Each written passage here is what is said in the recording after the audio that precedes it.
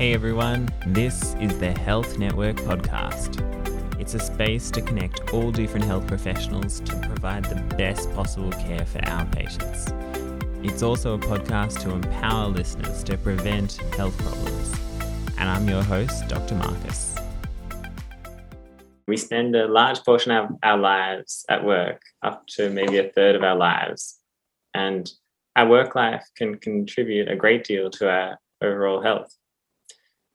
We may enjoy working and take care of ourselves, or we may be stressed, not sleep as well, and then maybe junk food and not take care of ourselves.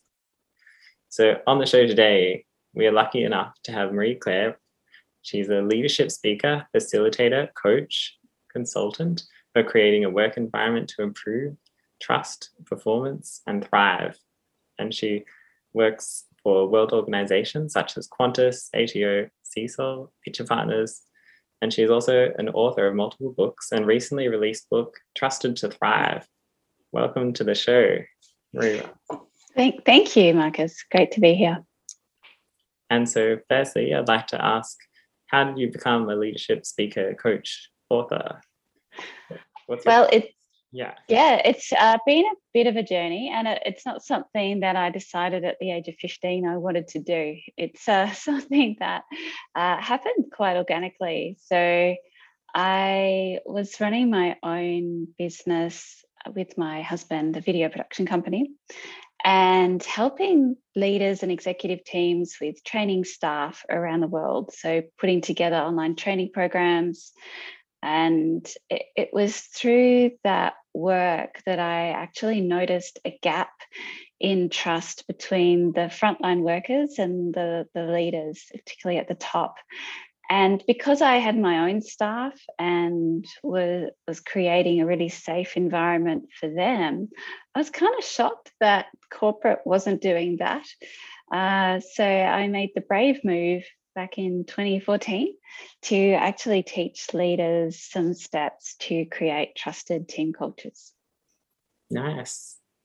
And so in terms of some of the workplaces, were there specific examples where you could see like some of the staff, maybe their mental health was suffering, or what kind of things did you see? Yeah, so about 8-9 years ago, I was doing a manual handling training video for a large glass manufacturer who had 3,000 staff, both in Australia and New Zealand. And one of the best things about the job that I did was I'd get to work with different levels of people across the organisation. So I was working with the CEO, then I worked with people in the executive leadership team, and department heads and supervisors and also middle managers, training managers, safety managers. I got the ability to work with. And what was really interesting was I knew this company really cared about their manual handling, because let's face it, if someone gets a glass injury, it's pretty nasty. And so I knew that leaders really wanted the best for their employees. And what was surprising is that when I actually got the chance to go to the factory floor and direct some of the staff with the training that we were filming, what was interesting was that there was very much this us versus them mentality, which I hadn't actually seen before when I was on the factory floor. And the reason for that was typically when the film crew came along, everyone would be really excited to go, wow, we're going to be famous, jump around all excited, couldn't wait, you had to kind of hold people back from being filmed.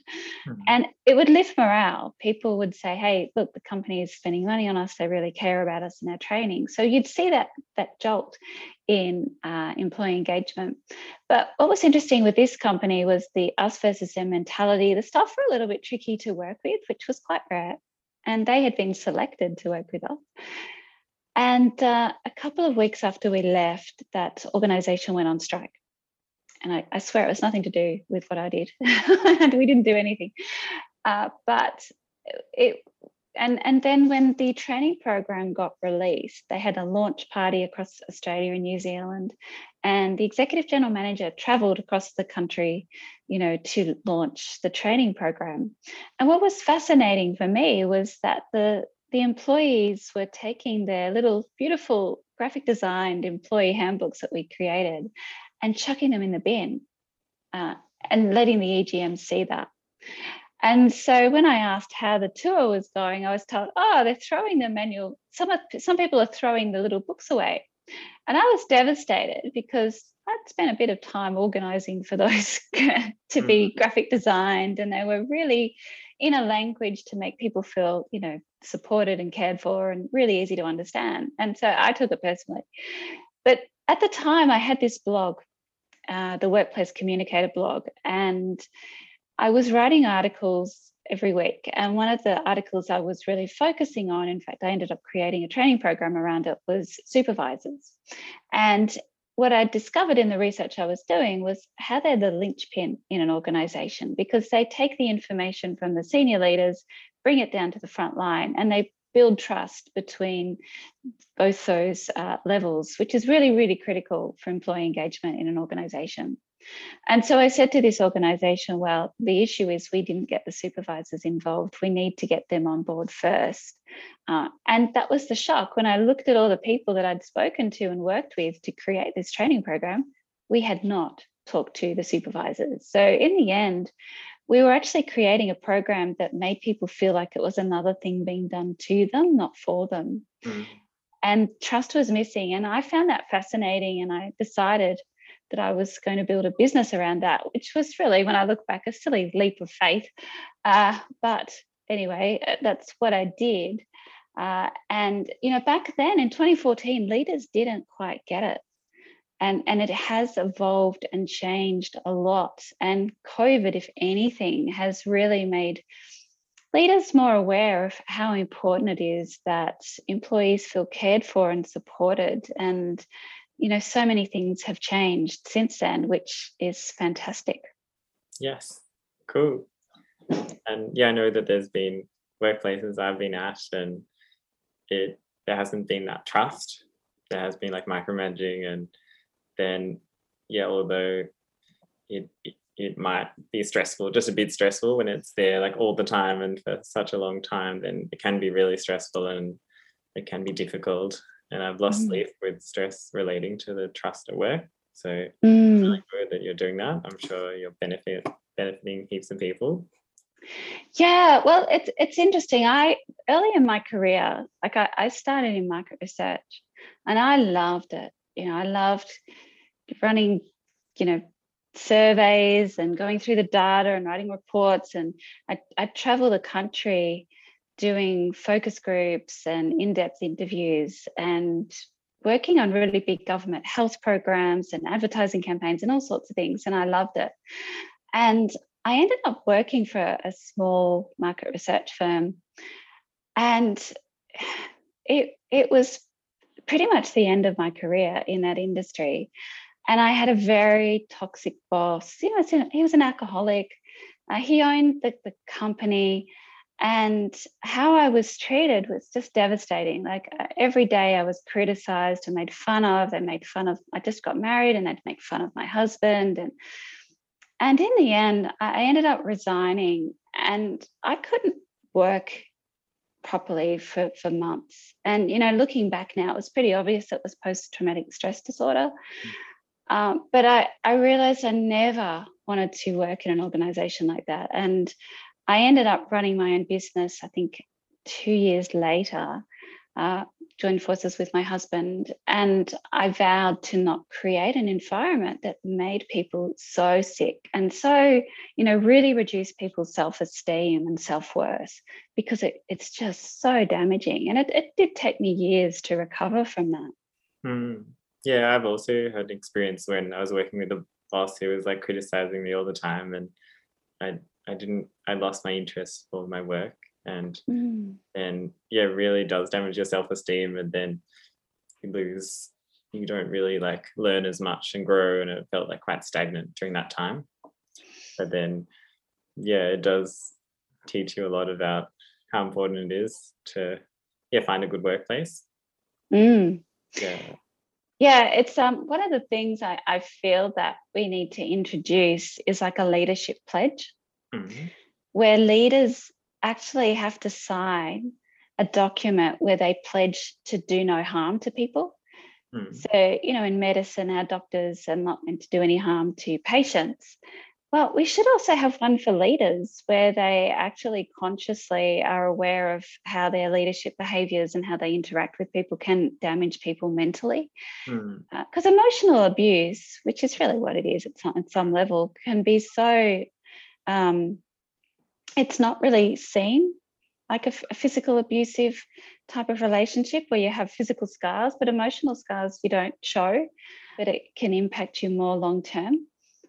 So I'd love to see like a leadership pledge where, leaders have to sign a document that they're not going to intentionally hurt people emotionally and actually work towards that.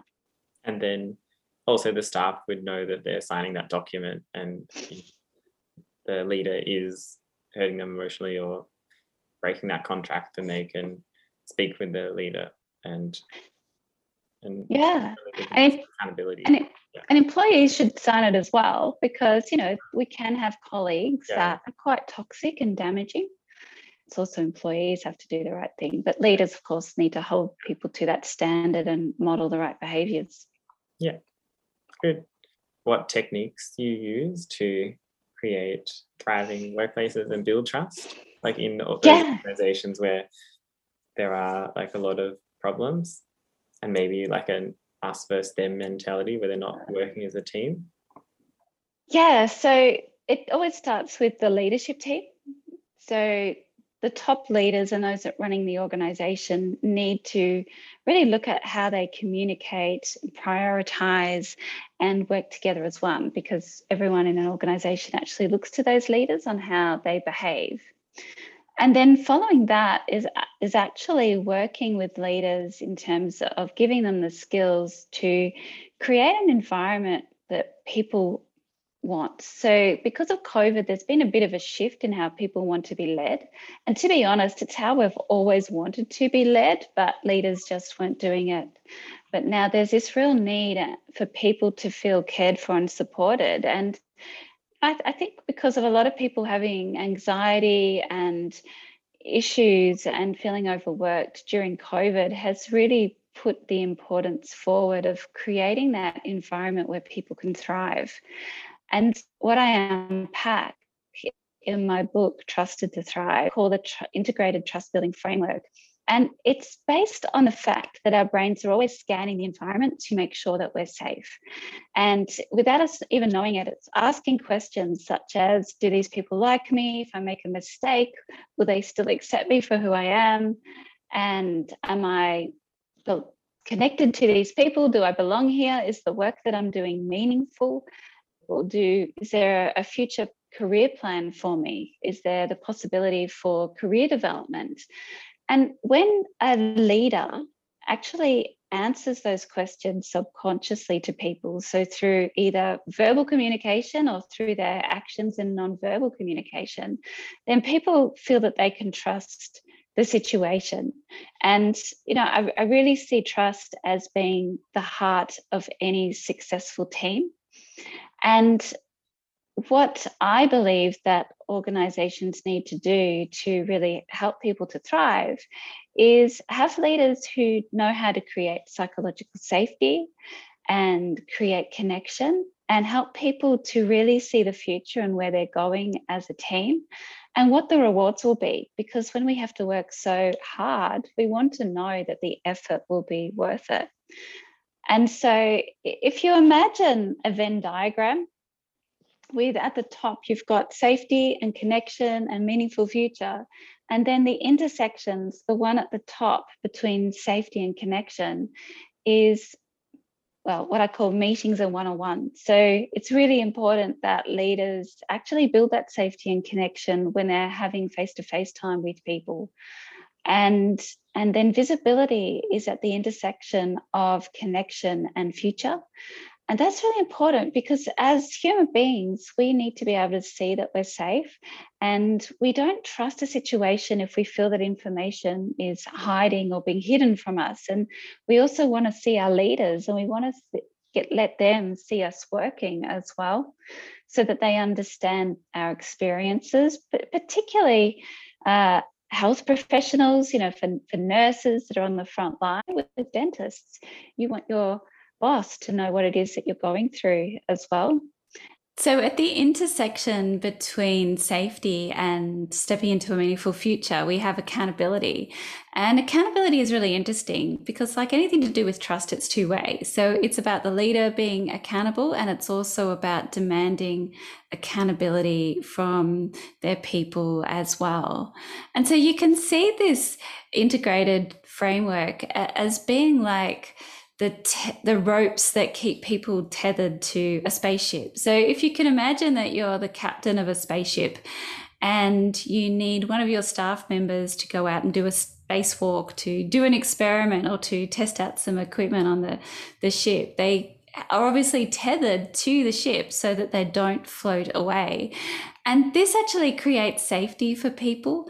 But it also lets people know that they're connected and that they're going to have a future. They're not going to be, lost in space. And that's essentially what we're trying to do as leaders, help people to actually feel like that they're valued, that they're wanted and appreciated. And, when we do that, it creates a really healthy, productive team environment. Nice. And also, in terms of common issues with workplaces, I'll give you some scenarios, and then could you please give some tips on like what could be done in these scenarios? So, for example, there might be like a young staff member who's not very like confident, very quiet, and it's very hard to give them feedback. They might be very sensitive. And what kind of approaches would you use? Yeah, that's a really good one, and it's a really common one, particularly for young employees.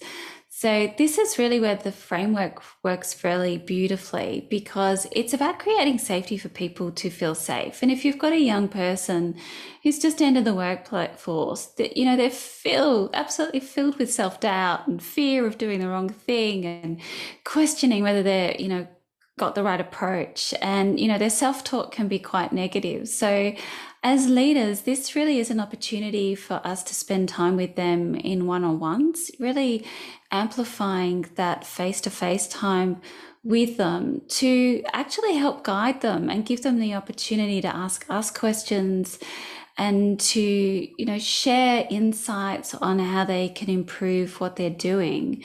And some people don't feel comfortable speaking up, and it is a process because we all are different in our confidence levels. But with the right approach and really spending the time to help them and letting them know that they're safe and things are going to be okay, and doing that, it's interesting. I was working with a leadership team this morning, as it was, and the CEO was doing everything he could to create a safe environment, and he very much wanted that.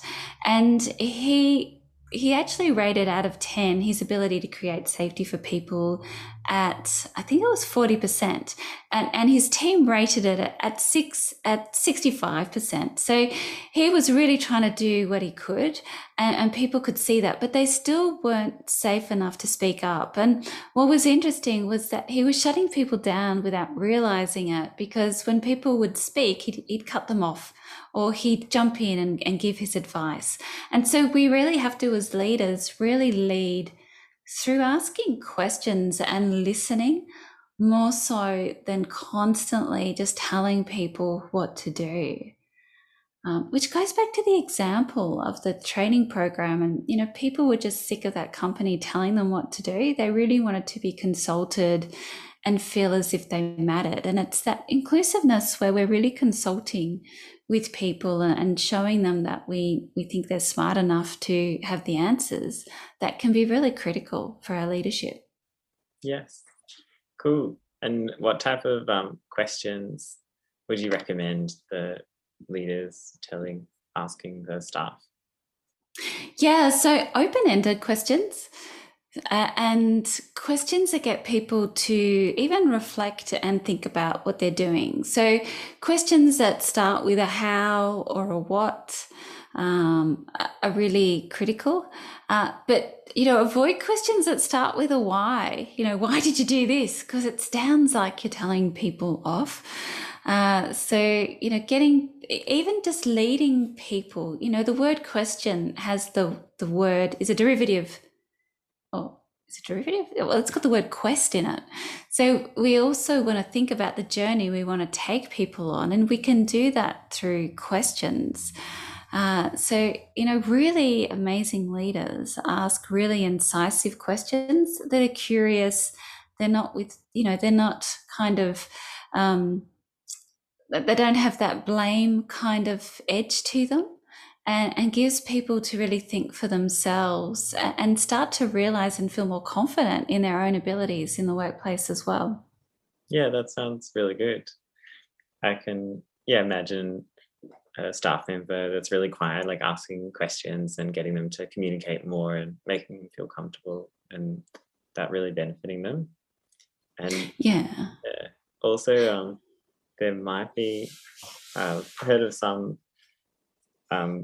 workplaces where there's staff members and then they like really hate each other, and it's like very difficult to like break through there. Do you have any tips or?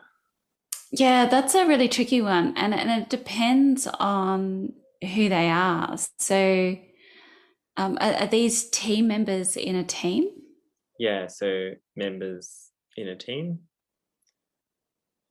Yeah, so sometimes that really needs one-on-ones with each of them, and then bringing them together to actually work on resolving the conflict. I actually don't specialize in conflict mediation, but there are people that do, and sometimes you do need to bring that in, because it's totally unacceptable to have people in conflict, because it's just really awful for everyone else around them as well. Yes, and also if there was a situation where the staff were lacking engagement and they were doing like the minimum amount of work and very like disinterested, how would the leader motivate them to be more engaged? Yeah, so I call that in my team zone model the apathy zone. So this is where people tend to have they feel that there's low safety and there's low accountability. So they're really not delivering. And so the leader needs to actually just get them into what I call the abatement zone, which is where people feel that there's safety, but they're not delivering as much. But sometimes you have to increase the safety. So this really is a process of helping people at this level really see the purpose and the meaning of their work. And this can only be done one-on-one. It's not something you do in a team environment, because they'll see that as cynical, but really working with them on a regular basis to see the value of the work that they're doing, the people that they're benefiting, and empowering them to actually start to make goals and look at what they want to achieve in their job and what career development opportunities that they need to improve their skills, and showing them what good looks like or great looks like, to be honest, and what that looks like and where their skills gaps are, and challenging them to actually reduce that gap. But it takes a lot of work, and it really needs a leader who's prepared to take them on that journey. Very good. And if there is a leader who doesn't like the team meetings, like with the big team, because they feel like it could be unproductive, where a lot of time has been wasted maybe in the past with other meetings, and then they're not so keen on them, what would you suggest? Yeah, well, you know what? With all the work I've done with leaders, I've never met a leader who's a good leader that doesn't have meetings. Actually, that could be worded better. So basically, any leader that doesn't want to have a meeting, in my opinion, isn't a good leader. And that's because we need that regular communication. So I do a lot of interviews in companies to find out what employees need from leaders to trust the situation. And it it's often the case that if a meeting has been missed, like their monthly meeting or their weekly meeting, and sometimes that's due to circumstances outside of the organization's control, but the leader might have stopped a meeting that was a regular meeting, people freak out. They actually need that time with their leader to feel connected to them and to each other. And it is a time to really unblock some of the issues and for the leader to find out what's going on, where people need help. So if a leader really feels like team meetings are a waste of time, then they need to change their approach and how they lead meetings, because that's usually the key. And changing the habits and how a meeting is led can make such a huge difference for not only the leader, but also for people as well. And it will also reduce them having to put out fires because people are having lots of issues. And that's usually a case because there aren't regular meetings. Good. And what is your vision for the future of work environments and creating like healthy environments and improving people's health? Yeah, well, I actually believe that business is a force for good. And I really believe that, when we go to work and we're doing work that we love with people that we love hanging out with, it is so good for our well-being and our confidence levels. And we really, the vision I have for the future are workplaces where people are working not because it's a job, not because they want to earn money, but because the work that they're doing is fulfilling, and that they have leaders and a supportive team culture that helps them to be the best that they can be. We thrive when we have goals, when we are learning new things, and when we have a leader that challenges us to be the best version of ourselves. So my vision of the future are leaders who can create that environment, and people who just wake up in the morning excited about going into work and learning and sharing ideas and contributing with others. Very good. Yeah, I do speak to a lot of patients and people who have a lot of stress at work, and then it impacts on they might be grinding their teeth or not sleeping, and there's a lot of issues. And creating that environment is really meaningful, and you're very inspiring. Yeah, well, can you imagine, if people go to work and have an amazing day and they feel respected and valued and appreciated, they're going to get into their car, they're going to drive home. They're not going to have road rage. They're going to be cool with the traffic. They're going to come home. They're not going to kick the dog or kick the cat. They're going to be nice to their kids and their partner. The flow-on effect to society is actually huge if people actually feel meaning in their lives and really feel valued. I reckon it would stop wars. I reckon there'd be world peace. That's my thing. Wow. That's a big vision. That's really cool. I feel really motivated to improve the workplaces, and there was a lot of great tips in there about for leaders and for staff to have really great workplaces that they can thrive and feel trusted. Yeah. And it's just that really yummy space that we all crave. When we look back at our lives, it's, the times when we've been with other people, and sometimes it's also when we've been in a team that has actually, gone from nothing to something amazing. And, that work was just, might have been stressful, because some stress is healthy, but in the end, we felt like we really created something as a team that we could never have created on our own. And that's, that is so, it just warms our hearts up and just gives us joy, and that's what life's all about, really. I hope you enjoyed the show. For show notes and to keep up to date with the latest, follow the Health Network podcast on Facebook and Instagram. Please consider leaving us a review and share if you know someone that could benefit from this. Let's unite health professionals and prevent health problems.